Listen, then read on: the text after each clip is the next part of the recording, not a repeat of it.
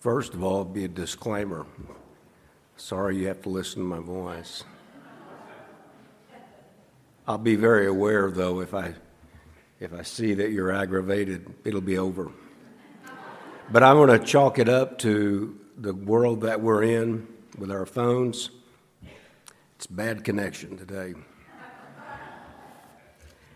I do have I've looked forward to this series of thoughts that I'm going to share with you. Last week, if you recall,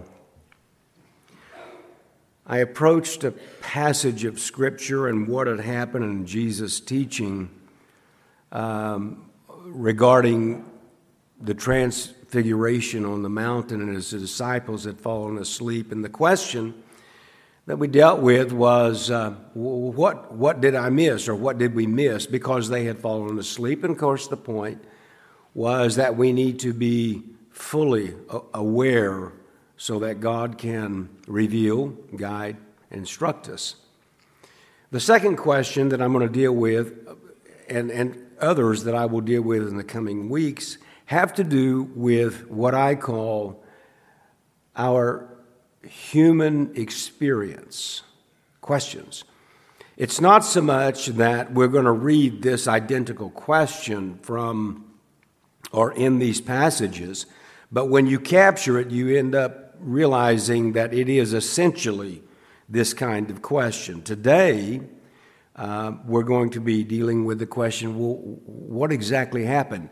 Behind all that, I think, and underneath it, will be an attempt to show what the Scriptures have to say about evil in our life, evil influence, evil presence. And so I'm hoping that through this, today, I will be able to unfold some things that are very striking to me. Now, I'm going to handle it a little differently because even the Lord did it differently, which we'll see in just a moment. We'll read the text, and then we're going to read the Lord's explanation of the text, and then I'm going to go back to the text and put it in our language or in our words so that we can kind of grasp exactly what the Lord was getting at. And again, behind everything is what happened. That's going to happen, that we're going to see that from one of the servants and everything. We all have had our lives planned to a certain way, and yet we find ourselves ultimately, because of something that came up or something that has transpired, we end up realizing the truth of this little phrase, the best laid plans don't always work. I think that that is in fact a reality of our lives in general. The best laid plans don't always work. Now, a lot of the times, things in our lives don't work, not because they can't, but because we are either oblivious or we are negligent or just naive about certain things. And so this morning, that's where we're going to be, for a bit anyway. Jesus was teaching. There was a parable, Matthew 13. It says, "The kingdom of heaven is like a man who sowed good seed in his field. But while men slept, his enemy came and sowed tares among the wheat and went his way. But when the grain had sprouted and produced a crop, then the tares also appeared. So the servants of the owner came and said to the owner, 'Sir, did you not sow good seed in your field? How then does it have tares?'" Essentially, in our verbiage, what happened? All right? He said to them, "An enemy has done this." The servant said to him, "Well, do you want us then to go and gather them up?" "No, because if you gather up the tares, you will also uproot the wheat with them. Let both grow together until the harvest. And at time of the harvest, I will say to the reapers, first gather together the tares and bind them in bundles to burn them, but gather the wheat into my barn. So he taught that parable. He taught another parable. We're speaking, the day progressed. When the disciples got Jesus by themselves, they came back to this parable, and here's what they said. Explain to us this parable of the tares of the field. Now let me share with what a tare is. A tare, we would call it a wheat, say a weed or something, but it's actually not. It's a little more. It's a darnel. It's called a darnel seed, and it's very interesting because a darnel seed is even existing today in the Middle East and in that part of the world. But when it sprouts up, you can't tell the difference between the wheat and the darnel hardly. It's actually the difference is seen once it comes up. But the reason that Jesus says, no, if you tear up the tares, if you take them out, you will destroy the wheat. What a darnel does, the plant itself above ground is freestanding, about like a wheat plant. But what it does is underneath, the root system gets all entangled in the root system of the wheat plant. And that's why Jesus says, no, if you tear up the tare, you will destroy the wheat. So anyway, they said, explain to us the parable of the tares, the darnel, of the field. And he answered and he said to them, he who sows the good seed is the Son of Man, him. The field is the world. The good seeds are the sons of the kingdom, God's kingdom. But the tares are the sons, the children of the wicked one. The enemy who sowed them in this is the devil. And the harvest is the end of the age, and the reapers are angels. Therefore, as the tares are gathered and burned in the fire, so will it be at the end of this age. The Son of Man will send out his angels. They will gather out of his kingdom all things that offend and those that practice lawlessness, and will cast them into the furnace of fire. There will be wailing and gnashing of teeth. Now, there's so much. This is packed with so many interesting lessons for us. But I'm going to focus on not all of them, but just specifically one or two.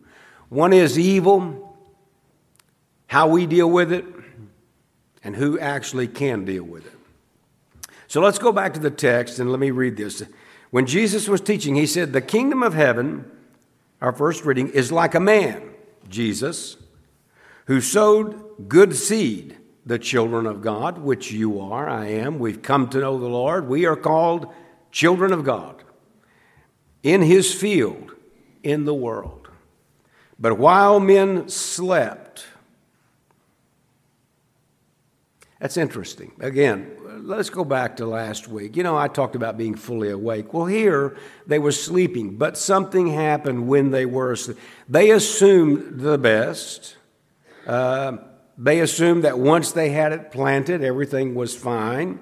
They let down their guard, let's say. They had worked the field, and the field, it's wonderful to finish a job. And so when they had planted it, they had sown all that, all the men, they had done that. At the end of the day, they thought that everything was finished. And so they obviously were oblivious of some sort of threat. However, their master was not. The owner was not. But they were. And so I can easily assume that perhaps the owner had maybe given them a warning, but they had just simply dismissed the owner's warnings, and they went to sleep. And while they were asleep, the enemy came and sowed tares, wicked people. So far, the picture as Jesus is explaining it is that the Son of God comes, he preaches the gospel into all parts of the world. Certain people come and they become children of God. But even while there are those becoming children of God, the enemy is also doing his work, and he is sowing seed, darnel, the tares, to make sure that not only are there good people in the world, but there's also bad people. Let me say something about evil real quick. Evil is not accidental. Wickedness is not arbitrary. It's a buildup. It's a culmination that ultimately comes about because of either being oblivious to its role or what it can do or what damage it can do, but ultimately understand this, and I think Jesus is pointing this out. Evil is purposed. It does not happen accidentally. So it says, the enemy came, sowed tares, wicked people among the wheat. And this is another lesson. Where good is, evil is there too. I look at evil in certain ways, and for me, I look at evil as a pariah, a cancer. It has to have a host. It has to have good to draw nectar from. And so, wherever there is good, evil's going to be there. So that's something that could answer that question. Well, how did this happen? Well, the servants have to learn that when they do good, evil's going to be there too. And then the devil went his way. That's another interesting thing. The devil went his way. Evil has an inevitable, lasting destruction. If it's allowed to take root and entangle, it will destroy, it will harm, and there is no need for the enemy to continue being on our shoulders, kind of like it used to be said, well, the devil's on my shoulders and he made me do it. No, he does his work and he leaves. Why? Because he knows that his work will be sufficient. He plants evil, and the evil has its destruction. Paul understood this later on when he wrote to the church at Ephesus, when he said, understand that the prince of power of the air still has the spirit who now works in the children of disobedience to this day. And so for us, what happens when things don't go our way, or when something happens in our life, or something we didn't expect, or evil or bad, or what happened? Well, there's an enemy at play here, and there's evil and there's wickedness at play here. And so it says, and then as we read the original text, when the grain had sprouted and produced a crop, the tares also appeared. The servants of the owner came and said to him, Sir, did you not sow good seed in your field? How then does it have this? Why do good people suffer?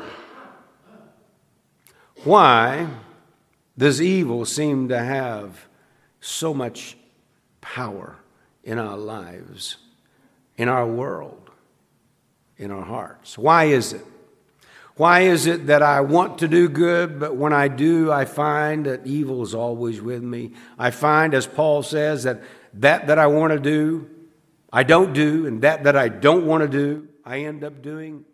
And he makes this confession, "O wretched man that I am, who shall deliver me from this body of death?" Evil is purposed, and it's present in our lives. So it begins to answer the question, well, what happened? Well, evil is present, evil is here, and evil will have its way of destruction. As I was thinking about this, my mind immediately goes to what Paul then wrote later to the church at Galatia when he said, "Don't be deceived. God's not mocked. Whatever a person sows, that's what they reap. If you sow to the flesh evil, you'll reap it. But if you sow to the Spirit, you'll reap life everlasting." So when they said, the servants, they said, well, didn't you plant wheat and yet there's tares? How in the world does it have tares? And his one answer is, an enemy has done this.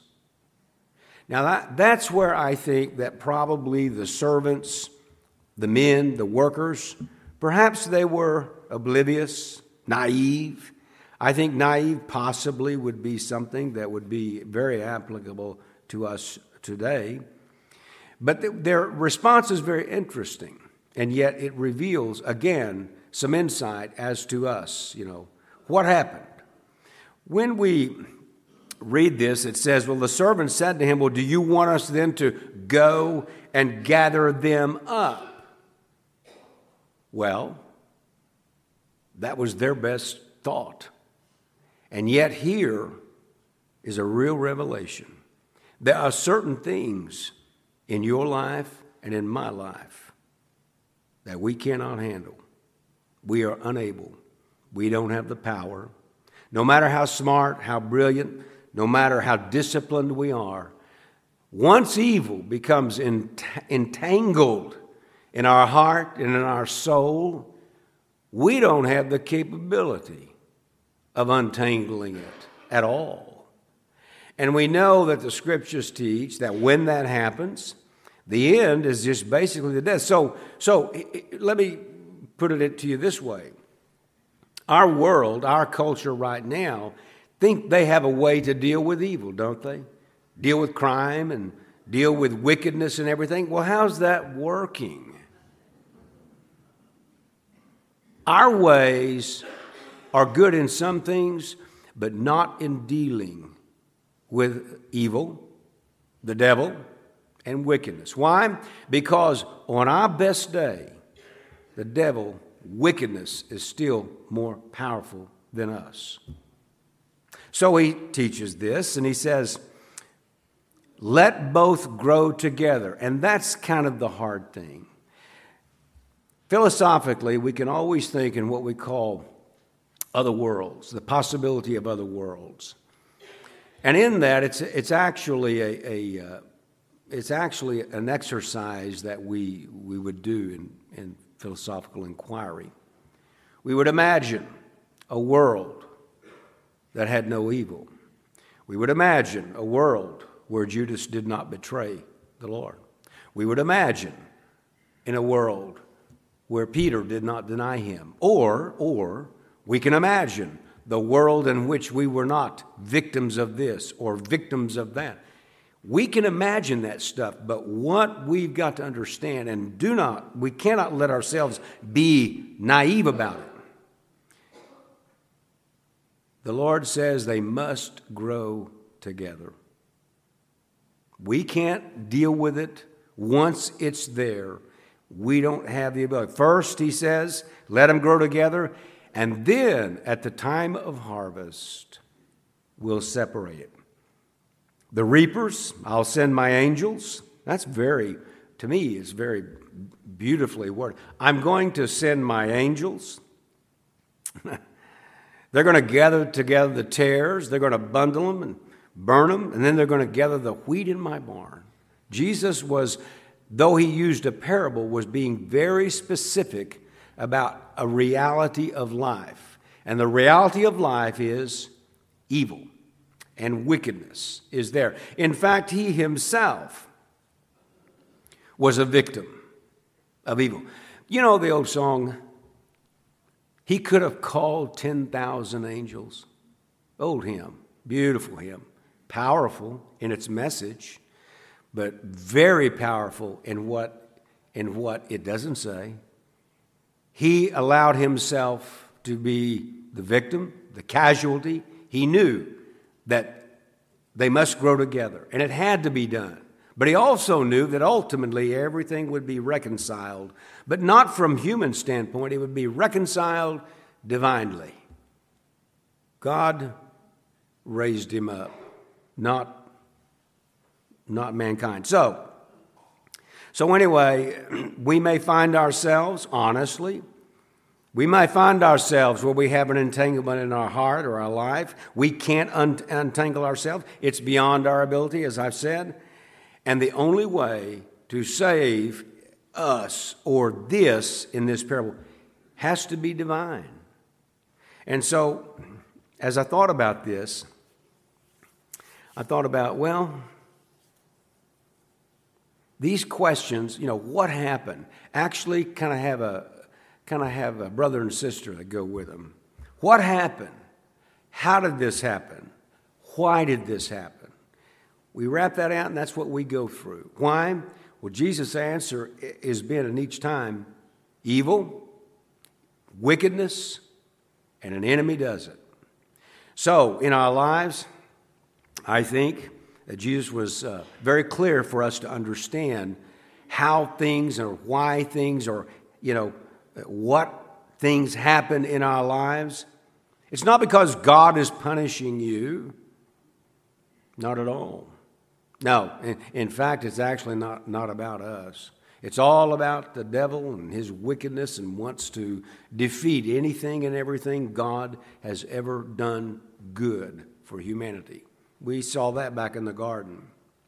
Jesus taught another parable one time. He says this. He says, a sower went out to sow seed, and they sowed some by the wayside. And once the seed in someone's heart was sown, the devil, he says, comes and takes it away from their hearts. That's what the enemy does. How did this happen? Those servants asked.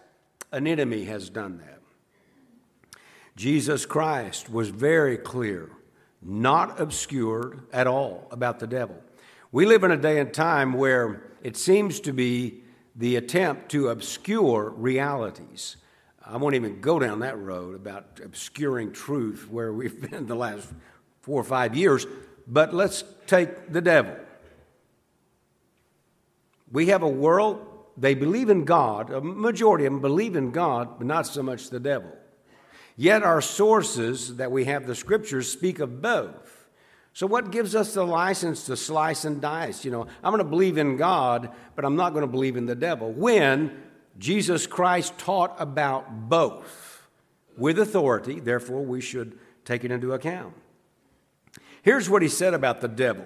And by this I mean the enemy. Here's what he says about the person or the entity that has influence in your life and mine, long-lasting influence. Here's what he said. He says, the devil, he's a father. He throws out children of wickedness, and they have the same desires as their father. He was a murderer from the beginning. He does not stand in the truth. There is no truth in him whatsoever. When he speaks of his own resources. He is a liar and the father of it. He was very clear about how did this happen? What happened? An enemy has done this. Who is that enemy? The devil. Don't be oblivious to the devil. He's telling his students and his servants. Well, can we deal with it right now? No, you can't. It's too late. There's already an entanglement.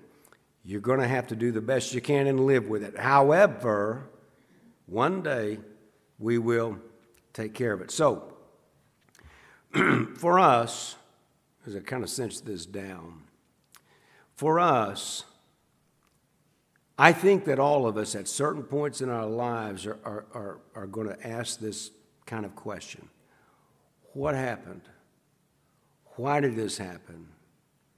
How did this happen? I mean, we all have had good intentions with our job, family, children, you name it, good intentions. But then we realize they go south. We make plans, we have goals.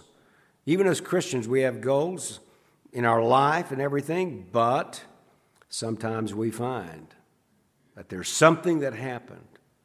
And I can't imagine. I never would have thought I'd have been in this place. I never would have thought I would have done that. I never would have thought my children did this. I never would have thought, how did this happen? Well, understand how it works. The devil made sure that he got some wickedness somewhere in your life, in your surroundings, to make sure that it could entangle, because ultimately it will choke out the seed. That's how it happens. Well, God forbid, what do we do now? That's what I'd like to come to. Who can deal with this? When this happens, we come to our own sense about this. When we realize that it's by the craftiness of the devil that he does things, We realize that we can't be oblivious to it anymore, can't be naive or negligent. In other words, let's don't do like the servants did. Let's don't be sleepy about it. Let's be awake about this and understand the world that we live in. You know, Peter wrote this, and this is why we need to be very aware of what Jesus is talking about here. How do these things happen? An enemy did this. Peter writes and he says, be sober, be vigilant. Your adversary, the enemy, the devil, walks about like a roaring lion, seeking whom he may devour. Resist him, steadfast in the truth, knowing that it will help you. So, for us today, let's say we come to that awareness. We're there. How did these things happen in our lives? How did it end up this way? Well, the enemy's done this. What do? Do I just have to cow down? No. There's a scripture that says something. Greater is he that is in you than he that is in the world. For us, God's children, in a world with the wickedness and the devil and evil and entanglement, for us, there's only one place and one thing to do. Look to Jesus Christ for help in our lives. Bottom line, the scriptures tell us that Jesus himself said, I didn't come to those who are healthy. I came to those who are sick and need help. I did not come called righteous. I didn't come to call right. I came to call for sinners. Look to Jesus. The Son of Man did not come to destroy men's lives, but to save men's lives. Look to Jesus. I can't change the landscape, can you? We've still got evil, still have wickedness. Seems to be getting worse. You know, the devil's having his way in a lot of aspects and parts of our world and in our lives. Wickedness. Call it the devil.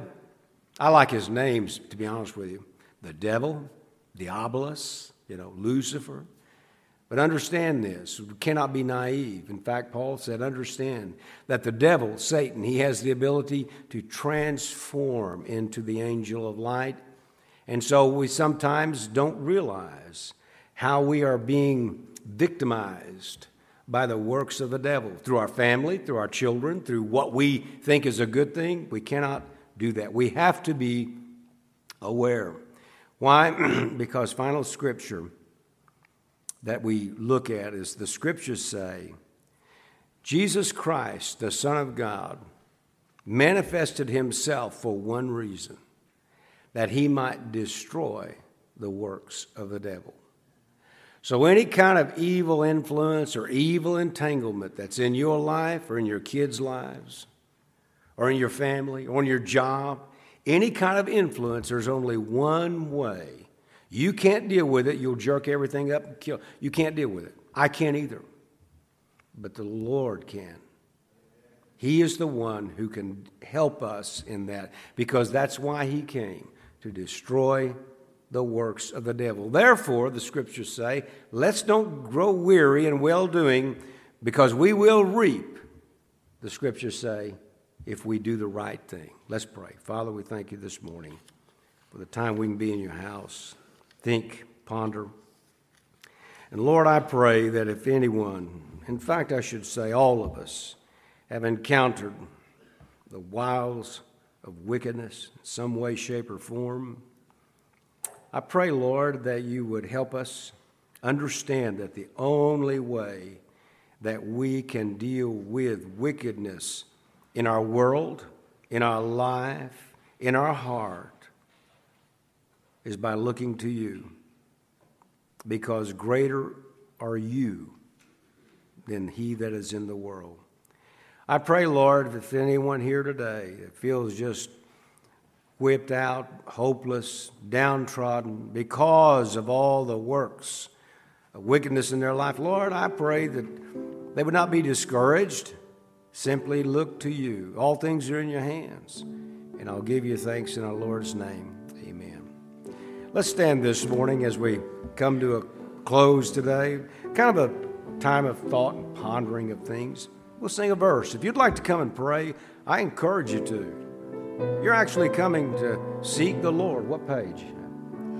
105. 105. We'll sing. As we sing, would you like to come or pray where you are? Marvelous grace of our loving Lord, grace that exceeds our sin. Would you like to come this morning?